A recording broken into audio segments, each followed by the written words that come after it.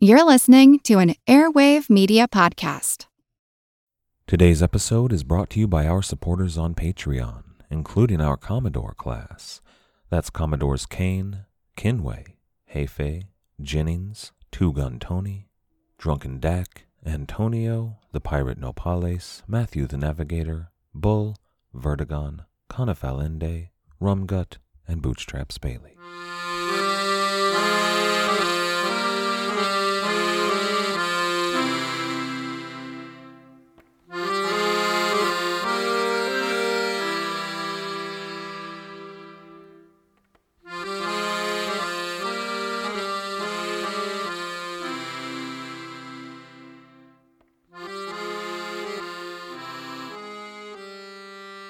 Hello, welcome to the Pirate History Podcast. My name is Matt. Thank you for listening. The English people have traditionally had a fraught relationship with the institution of monarchy. It's legitimately surprising to me that they're one of the few nations that still has a monarchist element in their government. There has always been this stubbornly independent streak in the English people. They've always told stories of anti-authoritarian rebels sticking it to the men in power. Robin Hood is an excellent example of that attitude. Today we're going to be talking about the English monarchy and how it relates to that independent streak and anti-monarchism in general in England. And fair warning, there aren't any pirates today, just history with a dash of mythology, but Robin Hood is actually a very good place to start. This is episode 114. The English Monarchy Problem. The tale of Robin Hood is relatively simple. Robin Hood and his band of merry men live in Sherwood Forest where they rob from the rich and give to the poor. We've all heard that story, and it seems so quaint today, probably because we've lived with it for centuries, but it's a radical fable.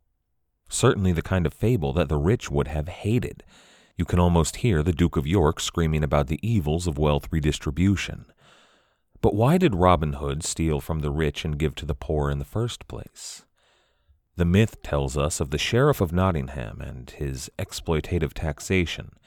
Of course, the sheriff's taxation wasn't done on his own authority. It was done under the authority of the evil Prince John. So let's look at that story from a historical perspective. The identity of Robin Hood himself is impossible to pin down historically. Many have tried and failed to do so. But everything else is a lot easier. Sherwood Forest and Nottingham are real places in Nottinghamshire. And Robin Hood might not be real, but the Sheriff of Nottingham and Prince John were real people. Nottingham Castle was a stronghold built in central England, built by the Normans about a century before the tale of Robin Hood.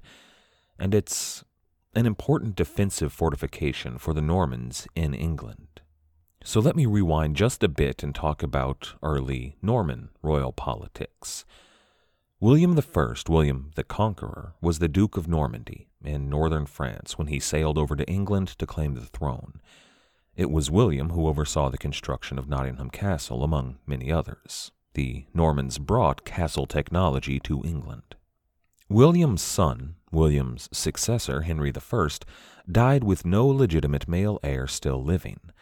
So Henry named his daughter Matilda as his heir.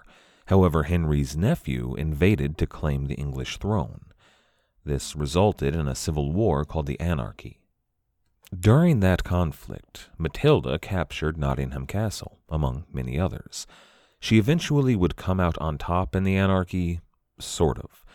Henry's nephew stayed on the throne until he died, but Matilda was a powerful leader, called the Lady of the English, however, never called Queen of England, but both agreed that her son would be the designated heir to the throne, and that secured the peace.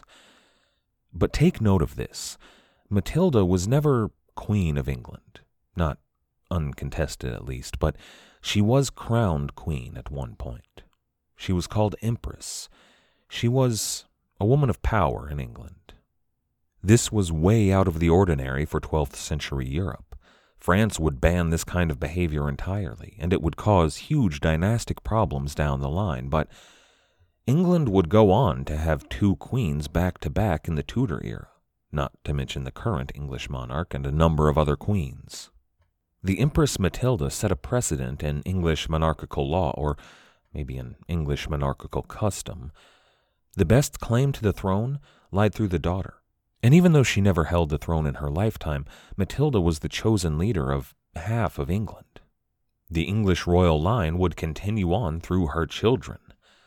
She was, in all but name, the Queen of England, in a time when queens, at least queens without a king to tell them what to do, when they were unheard of.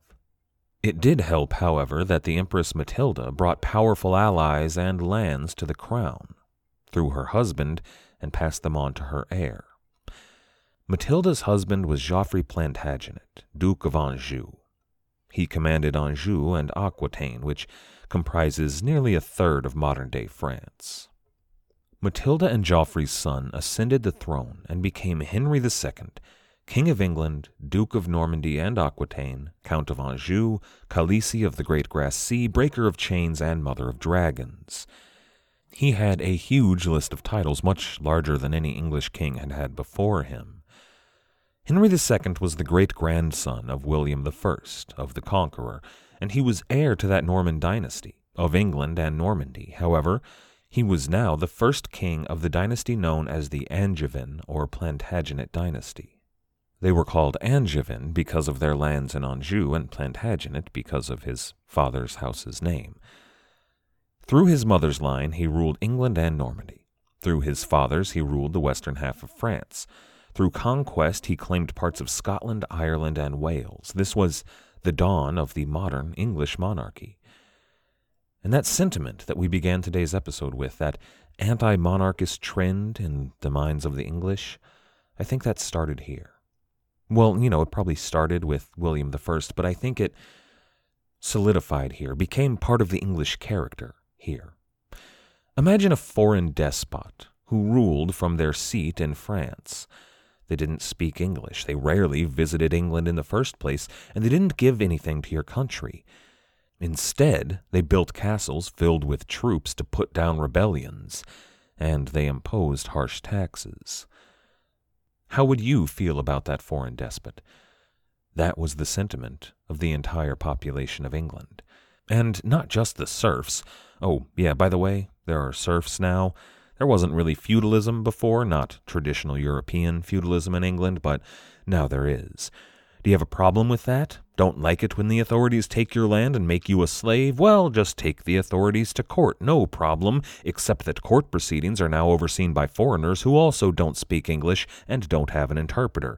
Don't speak French? Well, I guess you're out of luck. Get back to the fields, you peasant.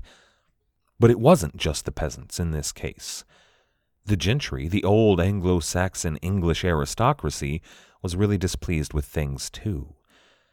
They now owed insane taxes, and if they were late on those taxes or, balked at paying them entirely, a Norman army would march on their keep, burn it down, build a stone castle on their lands in which a good Norman nobleman would sit for generations. Everyone in England who was not French was unhappy with the French presence. So what does all of that have to do with Robin Hood? Well, Henry II would have two sons that concern the story of Robin Hood and our story today. There was Richard, the older of the two sons, who would go on to become Richard I, King of England, or Richard the Lionheart. Richard the Lionheart has been romanticized throughout the centuries. He wasn't a great king. He was cruel, he was brutal, and he was unfeeling toward common people, especially the people of England. But he was a crusader. He was a war hero in the Third Crusade, and he went on long processions all throughout Europe that ensured his place in song and story as a brave and noble hero. But Richard had a brother, another son of Henry II, another great-grandson of William the Conqueror. His name was John. John's nickname was John Lackland because he lacked land. His father never gave him any. However, when Richard rose up to become the Angevin king, he did give his brother John some lands. Richard gave John Lackland significant lands in both their French and English territories. Those lands included Nottingham. However, Richard did deny his brother Nottingham Castle. All of these lands were kind of a bribe. Richard gave them to his brother right before he went off on crusade. He hoped that John would take the revenues and the authority from these lands and be content. He hoped that John wouldn't, invade England and take the crown. And John even promised his brother Richard that he wouldn't do that. At least, he promised his brother that he would not make a move on England until Richard returned to defend those lands, which is surprisingly honorable. Of course, as soon as Richard was off fighting in the Holy Land, John invaded England anyway with a French Angevin army. He took London almost immediately and went on to conquer a host of other important lands. Pertinent to our story, in 1191, Prince John captured Nottingham Castle and installed a Sheriff of Nottingham. That gives us Prince John, the Sheriff of Nottingham, and the whole setting of Robin Hood. But none of that stuff, no Prince John, no Sheriff of Nottingham, no King Richard, none of that was included in the early Robin Hood ballads. Prince John and Nottingham weren't added to the Robin Hood tale until the late 16th century, during the reign of Queen Mary Tudor. And there might be some parallels there. Think about the noble King Richard supplanted by his evil brother. That just might catch on among a certain segment of the English populace, while the noble heir to the throne Elizabeth had been supplanted by her evil sister Bloody Mary. It might be a little bit of propaganda. But there is some truth in the tale. Maybe not, Robin Hood and Little John and Friar Tuck and Maid Marian, but in the Sheriff of Nottingham and in Prince John, taxing the people far too much. There was conflict between John and Richard over who would claim the throne of England, but Richard came out on top. However, Richard died without an heir, and the heir presumptive was his brother John. However, John had a cousin named Arthur, the Lord of Brittany. Arthur had a better claim to the Angevin throne under Angevin law. However, under Norman law, Prince John had a better claim to the Norman throne. Now, Brittany wasn't part of the Angevin Empire. However, it very much wanted to control the Angevin Empire, perhaps excluding Normandy, which is exactly what Arthur set out to do. However, John did already have castles in England and lands in England. From those castles and lands, he could defend his kingdom. He could raise revenues and he could raise troops. So he taxed his people heavily. He began to demand military service, and he used coercive means to raise wartime funds. Now, everything he did here was kind of within his rights. He had the right to raise emergency funds and levy armies, but that was supposed to be in defense of the Kingdom of England. And Arthur was threatening invasion of England, so he did institute those policies, but Arthur didn't really invade. At least, he didn't invade England. But did Prince John give those funds back and send the troops home since the threat never materialized? Of course not. He sent them to Normandy, where Arthur did invade. And it wasn't just Arthur and Brittany invading Normandy. The king of the Franks, over to the east of Normandy and Anjou, the ancestor of the kings of France, was also invading Normandy. The Angevin Empire, everywhere except England, was being invaded from two sides. Now, John fought campaign after campaign in this two-front war in Normandy, but he did so largely with an army made up of English men and English money, and that army was losing. John lost most of his ancestral holdings there in modern France, and many consider this war the end of the Angevin dynasty. They continued to hold on to Aquitaine for a while, but John lost Anjou. Therefore, should he be an Angevin king? Other historians might wait until about 100 years later to claim an end of the Angevin line, but still others would claim that we shouldn't refer to the Angevin dynasty at all, that instead we should talk about the Plantagenet dynasty. The House of Plantagenet was, after all, the noble house of King John, of King Richard, of their father Henry, and it would be the house of their heirs who would rule for another century. But still, traditionally, the Angevin dynasty of the House of Anjou and the Plantagenet dynasty are traditionally separated here. Now, since his French lands were lost, John had to lean even harder on the English people.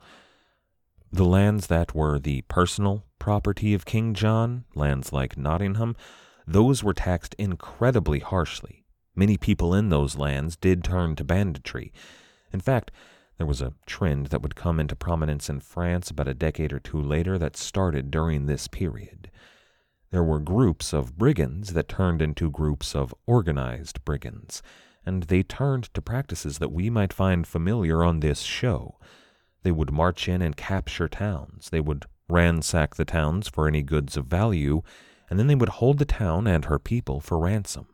Stories like that don't make for pleasant folk tales, like Robin Hood, but these raids did look a lot like what the later buccaneers would do, only these ruffians would travel on horses instead of ships. However, those kind of raids taught these brigands the art of warfare, and they put those skills to use when they turned into free companies of mercenaries. These free companies would sell their services to whatever English lord might need them, and eventually they moved over to the continent where they became some of the most elite military forces in operation. The White Company, which was led by a knight and nobleman at one point, famously rode into battle wearing white capes and white painted armor, and they're probably the basis for the Golden Company in Game of Thrones. But many of these groups that became some of the most famous military organizations in Europe, well, they originated in regions that originally belonged to King John. Many of those groups began as parties of highwaymen in places like Nottingham that operated usually in forests. There were almost certainly bandits operating in Sherwood Forest during the time of King John who were being fought by the Sheriff of Nottingham. And, to be fair, they probably did use bows because, swords were expensive. But it wasn't just the lands that belonged to King John that were suffering. The rest of the kingdom was suffering as well. Those quasi-legal practices of levying emergency funds and troops, well, that was happening everywhere, and they were beginning to upset people. John's support in England was waning. The common people had never liked John, and the Anglo-Saxon gentry had never cared much for the Normans either, but now the Norman aristocracy was beginning to turn against King John. One of these, a man named Robert Fitzwalter, who should not be confused with his father, Walter Fitzrobert, he raised a coalition of barons, and that coalition went into open rebellion against the king. That coalition gained 3 powerful allies against King John. Arthur, the Duke of Brittany, who was warring against King John, and Louis VIII, King of France, who was warring against King John, happily welcomed these Norman nobles in their war against Normandy and the Norman king. They were joined, though, by King Alexander II of Scotland, who also held lands in northern England and could technically be considered one of those barons. But imagine that strategic and tactical position from the point of view of King John. You hold England and almost all of western France. However, Scotland and northern England are in rebellion. Brittany, a large dukedom in northwest France that you do not control, is allied with the Franks, who hold all of eastern France.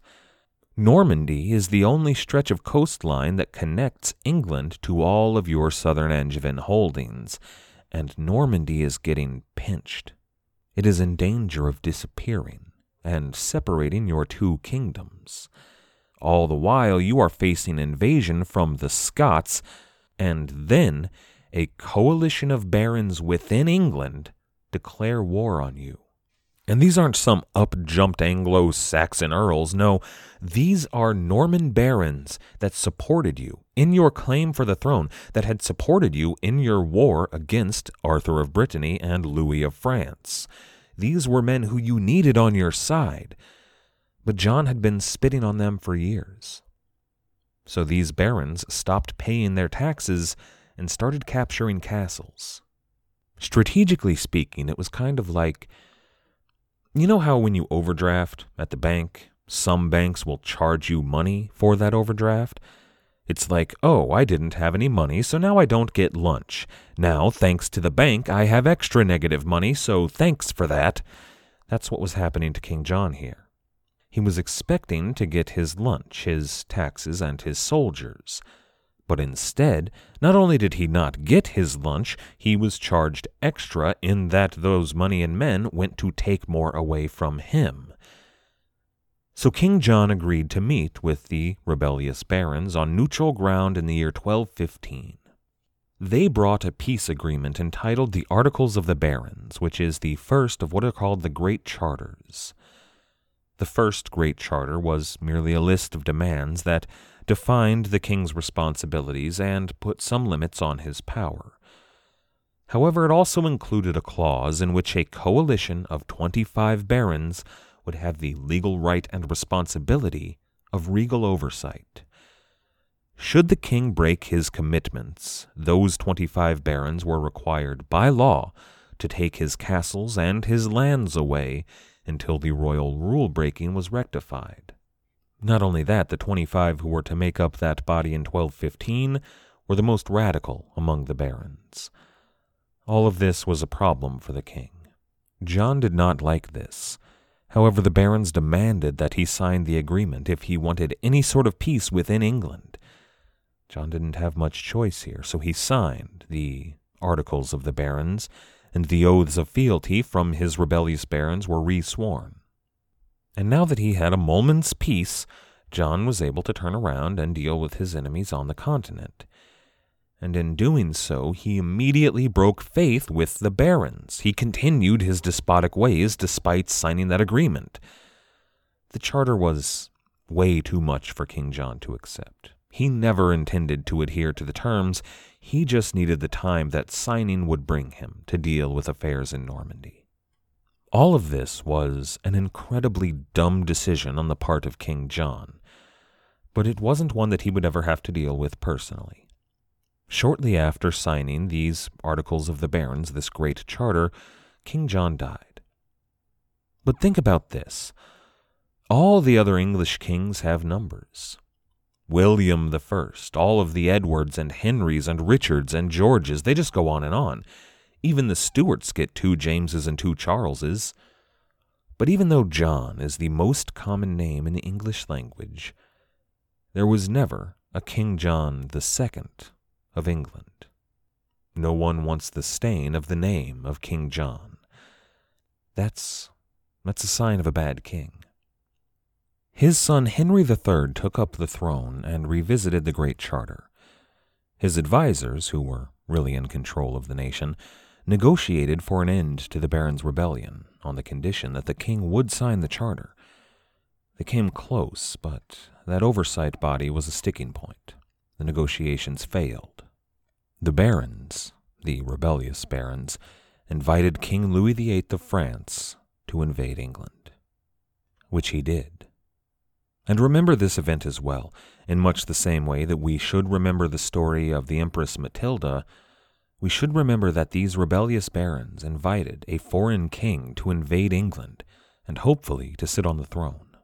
This event set another precedent in the history of the English monarchy.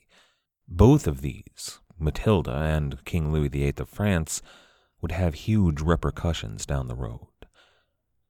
King Louis would capture London, and he was declared King of England, but he was never crowned King of England. And he never captured Nottingham either, which, if today's episode is any indication, is a sign of eventual victory. However, he was doing well, and it looked like he just might capture England completely, but he had to return back home to France to deal with a few troubles back there, and he realized when he was back on the continent that his own base of support was weakening. He knew that if he returned back to England to press his claim, he might lose France in the process. So he stayed and gave up his claim on England. He acknowledged that he had never been the rightful king and moved on.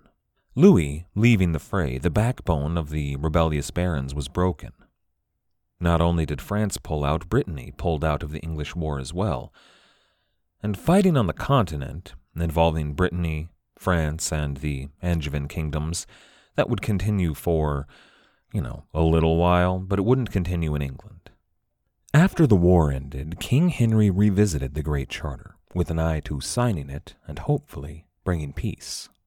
This Great Charter, the Charter of 1217, is better known by its Latin name, Magna Carta. Now, the Magna Carta is not some kind of proto-declaration of independence, although it's often painted that way. In the Russell Crowe Robin Hood movie, Magna Carta was a document written during the reign of Henry II that was written by a stonemason and proposed ideas of freedom and equality. And that's not at all what the Magna Carta was. Those are Enlightenment-era ideas that wouldn't come back around for another 500 years. This was a document written by noblemen that limited the powers of the king. But it wasn't in favor of the people. Nothing like that. No, those powers of the king were limited in favor of the nobles. It's all about the nobles keeping the income they could squeeze out of the serfs rather than the king getting that income. There's some military service stuff, and then there's a bunch about forests, which was kind of an important deal at the time. That was all about game and timber, and the nobles ceded those rights to the king, which that absolutely screwed over the common people. People who relied on those forests for game and timber, well, now they would be executed for taking either of those things. Both elements are tied in to the Robin Hood and the Sherwood Forest myth. And the story of Robin Hood and the Magna Carta are closely intertwined all throughout. Robin Hood, the figure of legend, and the Magna Carta, an actual legal document, they share a place, almost a place of myth, in the independent, anti-monarchist mythology of England. However, the bit about the forests in Magna Carta was rectified by Edward I, or Edward the Longshanks. He modified Magna Carta into the version that would eventually be codified into English law to revise that bit about the forests. He needed to appease the people to pay for a war. Now, Edward I, the Longshanks, was the grandson of King John. He was the 5th Plantagenet, and he was the great-great-great-great-great-grandson of William the Conqueror. And his policies would set the stage for the next century of English royal politics.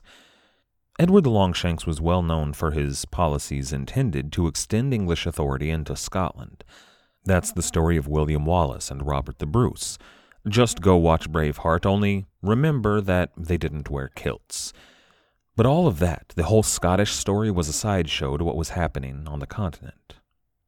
Edward was continuing his grandfather's attempt to reconquer their ancestral lands in France. This war had been ongoing for some time. It's the war that Edward I modified the Magna Carta to pay for. It was called the 100 Years' War, and it dominated European politics for over a century. And in some ways, it minimized that mythological, English, anti-monarchist sentiment. Perhaps the Magna Carta had quite a bit to do with that as well, but more than anything else, it brought together the Anglo-Saxon nobles and the Norman nobles, who were at this point a uniquely English nobility. However, Magna Carta would occasionally be cited whenever a king overstepped their power. It came up for Edward I, and it popped up every few Plantagenet kings. Some noble might say, hey, wait a second here, remember the Magna Carta? But it never came about in a truly consequential way. By the time the last Plantagenet king, Richard II, died in the year 1337, Magna Carta was little more than an old, outdated relic. This might not have been a great thing. See, Richard II died without an heir, and they had to actually go back a couple of generations to find an heir that was suitable, and they found him in the House of Lancaster.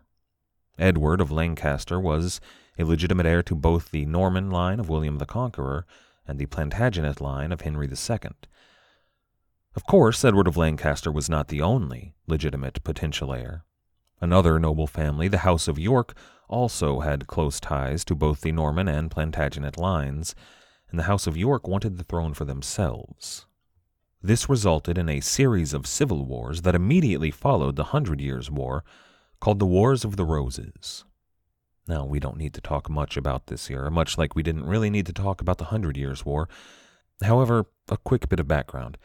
Game of Thrones, for example, was famously influenced by the Wars of the Roses. Houses Lancaster and York are mirrored by houses Lannister and Stark. With that in mind, we can brush right past the Wars of the Roses and assume that they involved dragons and ice zombies. But actually, Game of Thrones does kind of play out like the end of the Wars of the Roses. The real wars ended when Henry VII, a nobleman with both Yorkish and Lancastrian parents, ascended the throne, brought those houses together, and became the first of the Tudor dynasty. His son, Henry VIII, of course, reminds one of Robert Baratheon, large, drunk, jovial, and fond of executions. His diminutive son took up the throne after his death, but that son...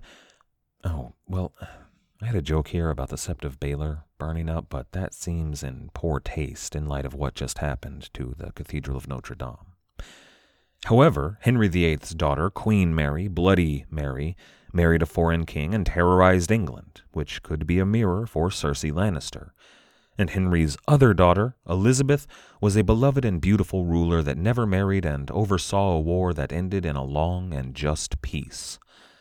What I'm saying is, Cersei dies, Dany gets the throne, and Jon Snow sails off with Theon and Arya to find out what's west of Westeros. They find the New World, commit some dashing piracy, and circumnavigate the globe. I'm just saying here, Jon Snow is a secret Targaryen, right? Targaryens love dragons, right? Dragons are also called drakes. Sir Francis Drake. You see what I'm getting at? It's been in front of our noses the whole time. But that's enough Game of Thrones talk.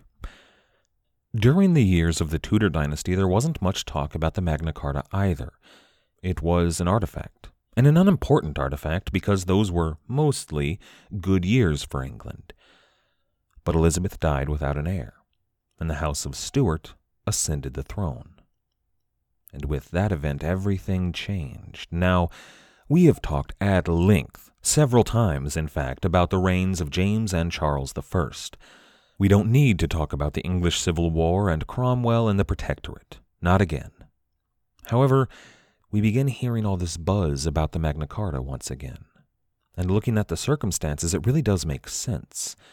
Charles levied heavy taxes that were technically within his rights, strictly speaking, but they stretched the bounds of legality.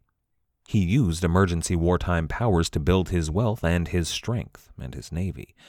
But he used them when there wasn't an actual wartime emergency, and he did it over and over again.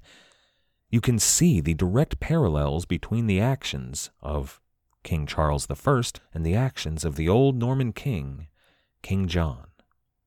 Noblemen, and they weren't called barons any longer, but they began talking about the Magna Carta once again, and they began looking at what they saw as their potential legal responsibility to check his power. But times had changed in England. A couple of centuries had gone by. The religion had changed, and the scope of royal power had changed. Things weren't going to be as simple as capturing Nottingham Castle any longer. Which, of course, led to the Civil War, a king beheaded, and the English monarchy ended. It led to a theocratic military dictatorship, which sounds a lot like a monarchy, but then, of course, the Stuarts were restored to the throne. King Charles II reigned supreme. The merry monarch wore the crown, which catches us up to our current place in the story. And at this place in the story, even when the merry monarch sat the throne, the tales of Robin Hood were more popular than ever. They had gone from simple ballads of a roving bandit in the woodlands of England to political fables about the overthrow of the structures of power, about the empowerment of the common people. And those stories were directly tied to Magna Carta.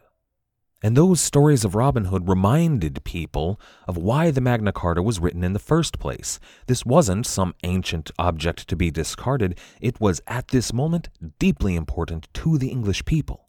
It reminded them that a king's power was not absolute.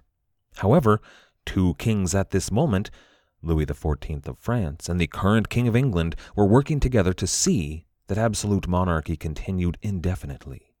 The myths of Robin Hood, the stories of Magna Carta, and the legend of the Empress Matilda, they were all at the forefront of the minds of the English people. And with every passing day, it seemed that the Stuart monarch became more and more a tyrant. Next time we're going to talk about the decline of the House of Stuart and the road that leads us to the glorious revolution. I'd like to thank everyone for listening. I'd also like to thank everybody who has helped to support the show, everybody who has given us a rating or a review wherever it is you listen to the show, everybody who has recommended this show to your friends and family, and everybody who has signed up to become a patron on Patreon. Without all of you, I wouldn't be able to do this. So thank you. Our theme music was, as always, The Old Captain by the fantastic band Brillig. If you haven't checked them out yet, you certainly should. You can find them at brillig.com.au. That's BRILLIG.com.au. After you're done over there, why not check out our website at piratehistorypodcast.com, or you can get in touch on Twitter, SoundCloud, Reddit, or YouTube.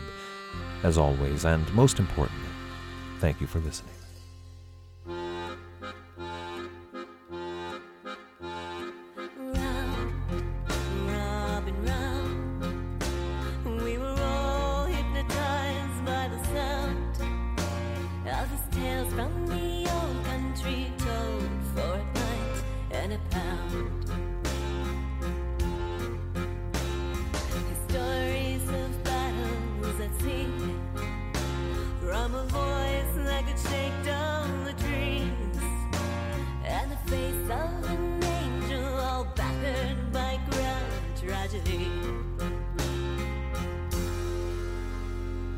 Raise your glass in the air with a tear in your eye. Time has come now to bid him goodbye. For at first light this morn, the old captain has died. Let him live on in legend tonight.